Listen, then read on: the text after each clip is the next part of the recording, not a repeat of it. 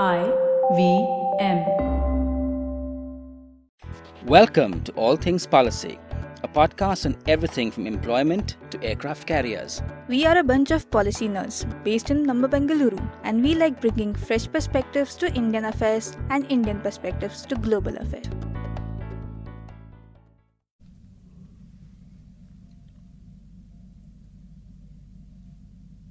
Hello and welcome to All Things Policy. Today we're going to discuss artificial intelligence and what it means for data privacy and the threat that it could potentially pose to data privacy. To discuss this with me, I have Rohan and Manoj. I want to start with you, Rohan. You've recently written about this. Why do you think AI poses a challenge to data privacy? So I wrote about this in the Deccan Herald, and my argument here is that if an AI algorithm had enough of your data, then it doesn't need your name to identify you. So let's say an algorithm has your location data and payments data. So it knows that individual X, let's call him, went to the grocery store and bought milk. If it has enough data to sort of map this whole trajectory of where a person's going, what they're buying, then the name is irrelevant because there is no privacy anymore. And the conflict I see here is that the more data that an AI learns from, the harder anonymity gets to achieve. This brings me to what are the underlying mechanics of an AI. So AI algorithms they've taken up recently because they learn from data, right? A huge data set might not make sense to human eyes, but to an AI algorithm, it's a different ballgame altogether. So if an AI consumes enough data, it begins to get smarter. And that's why I think privacy is at an ending point as AI progresses. So what can we do about this? A couple things here. So firstly, it's not all bad for privacy because I've seen applications of AI that help enhance privacy. The first one was this algorithm called Policies. What it does is it looks at the privacy policies of different companies and tells the consumer that how invasive the policy is. So there are some applications for AI in privacy, but at the same time, the very workings of AI are a threat. So what can be done about this is embed privacy by design. It's something that I've talked a bit about over the past few months. Right. So we could embed privacy by design. There are certain techniques I know of homomorphic encryption and also differential privacy that are two certain methods that you could use to sort of make AI more pro-privacy. I think Manoj has a couple examples. I think before we get into what these methods are, because they're obviously quite new and untested, I think one of the fundamental points is that how do we as individuals today, what do we think about our privacy? Also, a lot of this matters only when you start to worry about who knows, who's watching, and whether anybody's ever interested in you going out and buying milk. A lot of us, when we are engaging on social media or on different apps that we use, nobody really reads the privacy policies really. You just say, yes, I agree to the terms and conditions, and you sign up to things. And often there is the sense, whether you are in a democratic or non-democratic country, there is a sense that the state anyway knows anything it wants to know about me. And the state will have more than enough tools it will have at its disposal to know what it wants to know about me. So in that sense, how much privacy can I really expect to have? So that's sort of one thing. And also, how do I define what my privacy is given a certain frame of how the narrative on that has shifted, right? I mean, my house is different, but and now given that there are going to be newer devices, this also enters my house. If my fan and my blender and my television and everything else is sort of IoT connected, it creates an entire new set of data. I mean, like literally now, just by existing and doing very banal things, I create data which can be valuable to people. But do I want to see that as a matter of privacy? So is the issue there consent? Because I am entering into a willing bargain with Netflix when I'm choosing certain shows, and I'm giving them the right to go and tailor their services to me further, and that's for efficiency, for quality, and so forth. And I'm entering into that bargain, although I might not be reading the privacy document, right? One sort of the analogy that springs into mind is that of the panopticon. So just people who might not know, think of sort of a circular prison, and in the middle of that circle is a guard tower that's open 24 hours. But the guard can see all the prisoners, and the prisoners can't see the guard. So you never know as a prisoner who's watching you and when you're being watched, and that is sort of what the game is here as well, right? You can give your data to Google. You don't know if anyone's actually watching. You can give it to the state. You don't know if that's being used against you. Yeah. And that springs into mind. Yeah. And also, just to take that guard analogy and the prison analogy forward, I am choosing that prison for security in this case, but the example that I gave of Netflix is that I'm choosing to part with that aspect of my privacy, that you can actually enter into these domains of my preferences, and you can therefore then tailor your services to me accordingly. So I think the issue there is consent. It's not so much privacy. So I think therefore these terms are sort of quite complicated when you go forward, because at the end of the day, particularly with algorithms becoming smarter and the potential to de-anonymize data, you will need to have legal recourse. You will need to have clear definitions of what is anonymous, how should it be kept anonymous, at what point and when is it suitable to use data which is anonymous to essentially de-anonymize it if you need it for, say, law enforcement, crime, some of these things. So you would have to need to come up with some. So essentially what this tells me is that more than just the technology having an impact on us as individuals, it's going to have an impact on society as a whole, and you'll need to have really new legal codes to deal with this, which then even need to sort of understand what the technology is like, how algorithms operate, and that then brings us back to this idea that essentially AI needs to be understandable. You need to be able to understand the process. It has to be open in that sense. Because if you can't do that, and if you can't explain why the algorithm did what and how it did what it did, it's very difficult then to legislate. We've actually talked about this with AI. One of the fundamental problems is legal liability. Yeah. And this applies to all sorts of fields. We've talked about autonomous weapons in the past, but even self-driving cars. And it applies to data. How does a company, when data ends up being misused, how does a company justify it?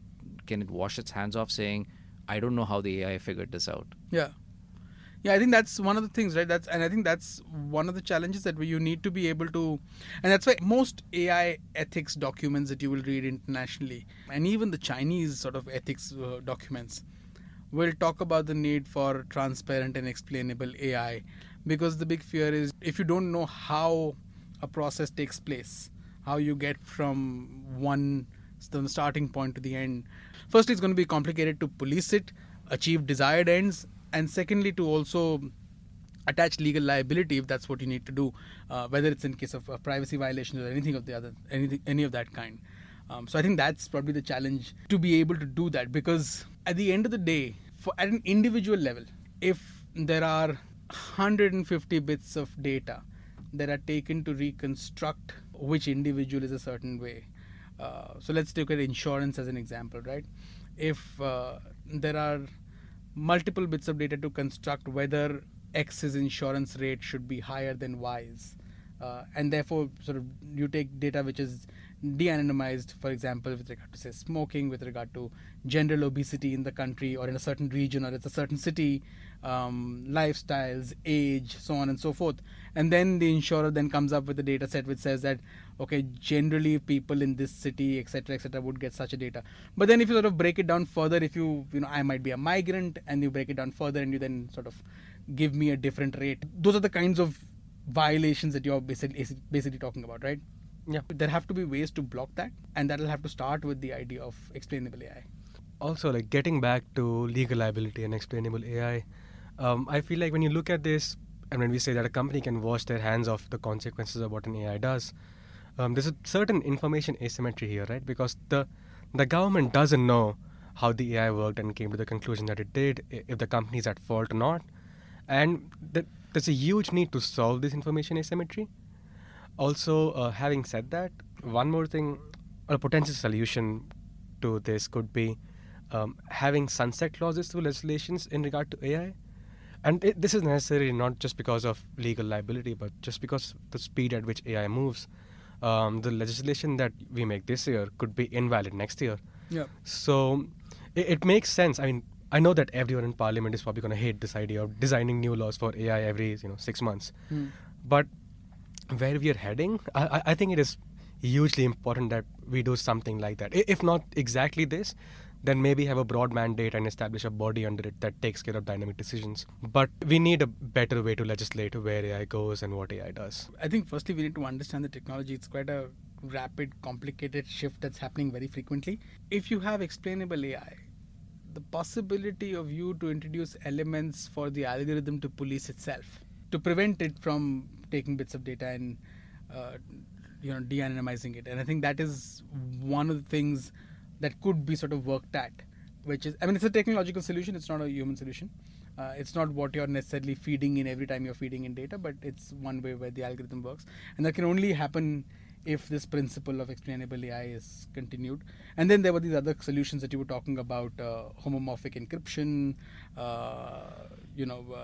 differential privacy, those sorts of things. Yeah, the examples we tried to come up with for this one. So let me just talk about homomorphic encryption for a bit. And from what I understood, so the way this works is that, let's say a business has a data set, let's call that numbers 5 to 10, and it wants to derive insights from this.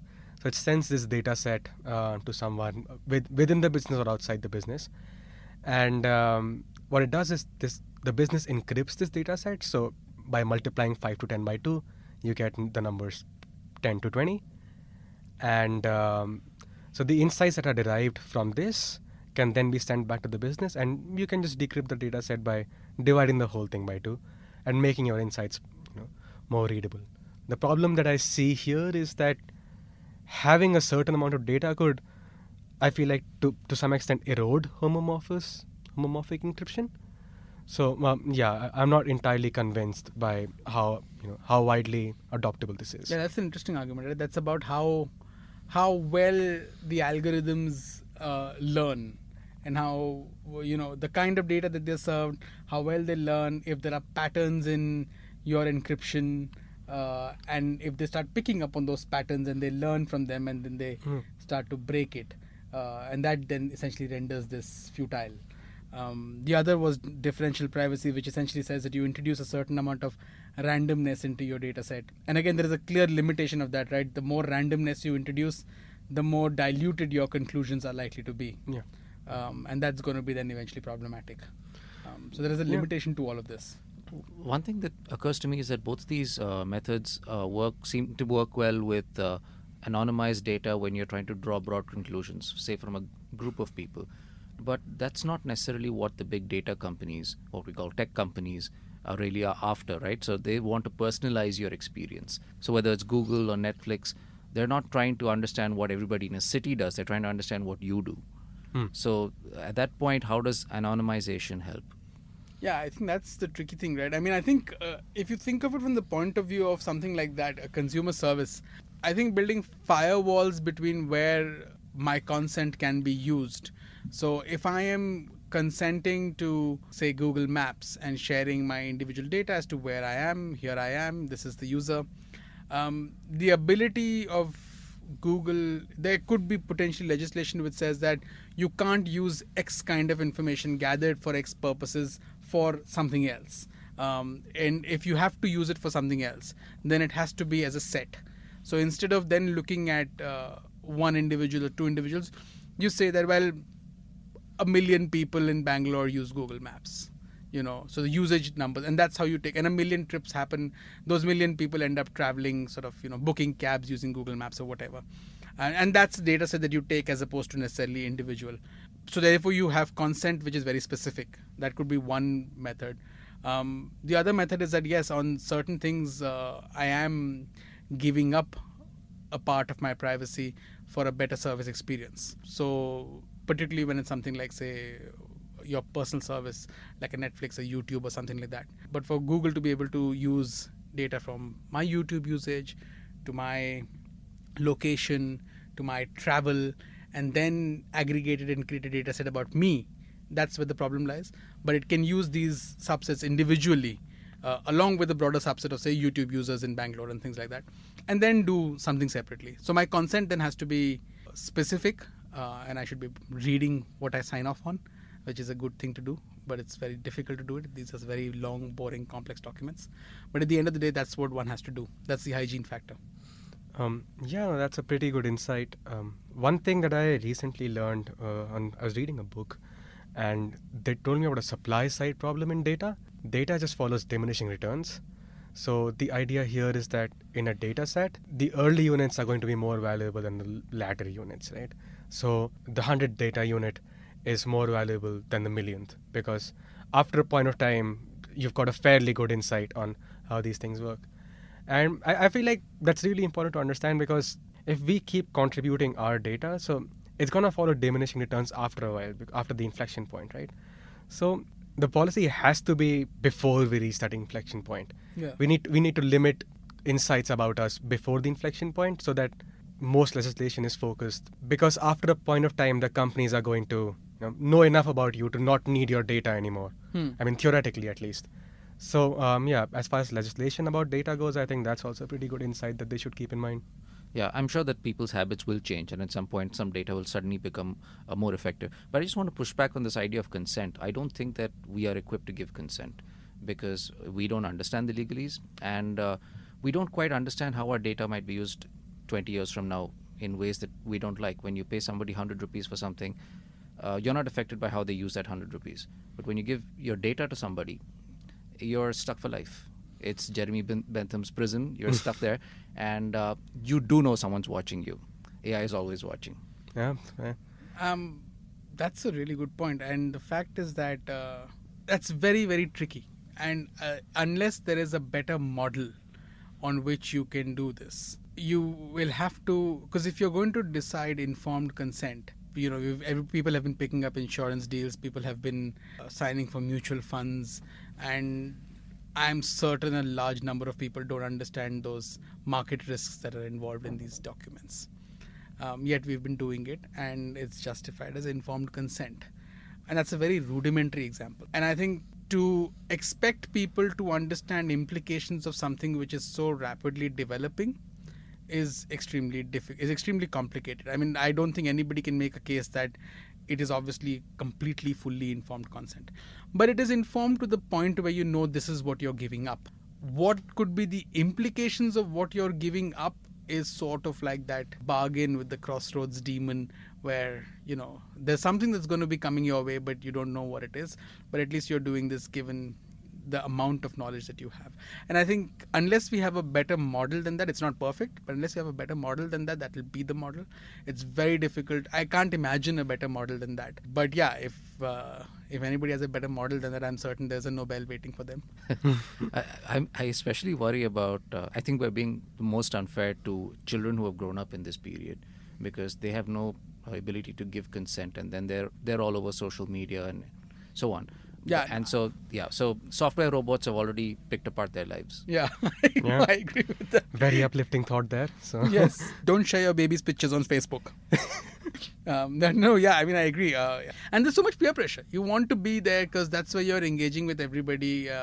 But then I guess that's the new public space. So you can't really help it, and you're going to engage over there. Legislation can build in safeguards, at least in terms of cross-purpose use of data, in terms of defining what privacy would mean in this era, because the notion of privacy has changed.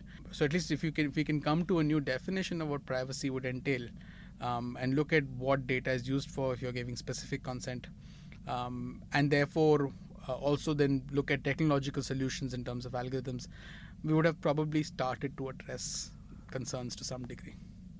also, just getting back to the point about kids not understanding what they're giving up, I don't think that's valid to just kids. A lot of us, I agree. That's why I said consent. We're not in a position to give consent. Yeah, exactly. So if you're not in a position to give consent, maybe we should be working on devising a framework on how we can understand privacy, because it seems so abstract that you don't know what you're losing. But if we had, I don't know, maybe a personal stalker analogy to, better define this, something more concrete that's always visible, I think that that might really help us. I think I'm going to just make this point to everybody who's listening to this conversation. You can just see how complex and how difficult some of this is, given the analogies that we've grasped of. We went from prisons to Demon in the Crossroad. Demon on the Crossroads to right now something else. And a personal stalker. So personal stalkers, yes.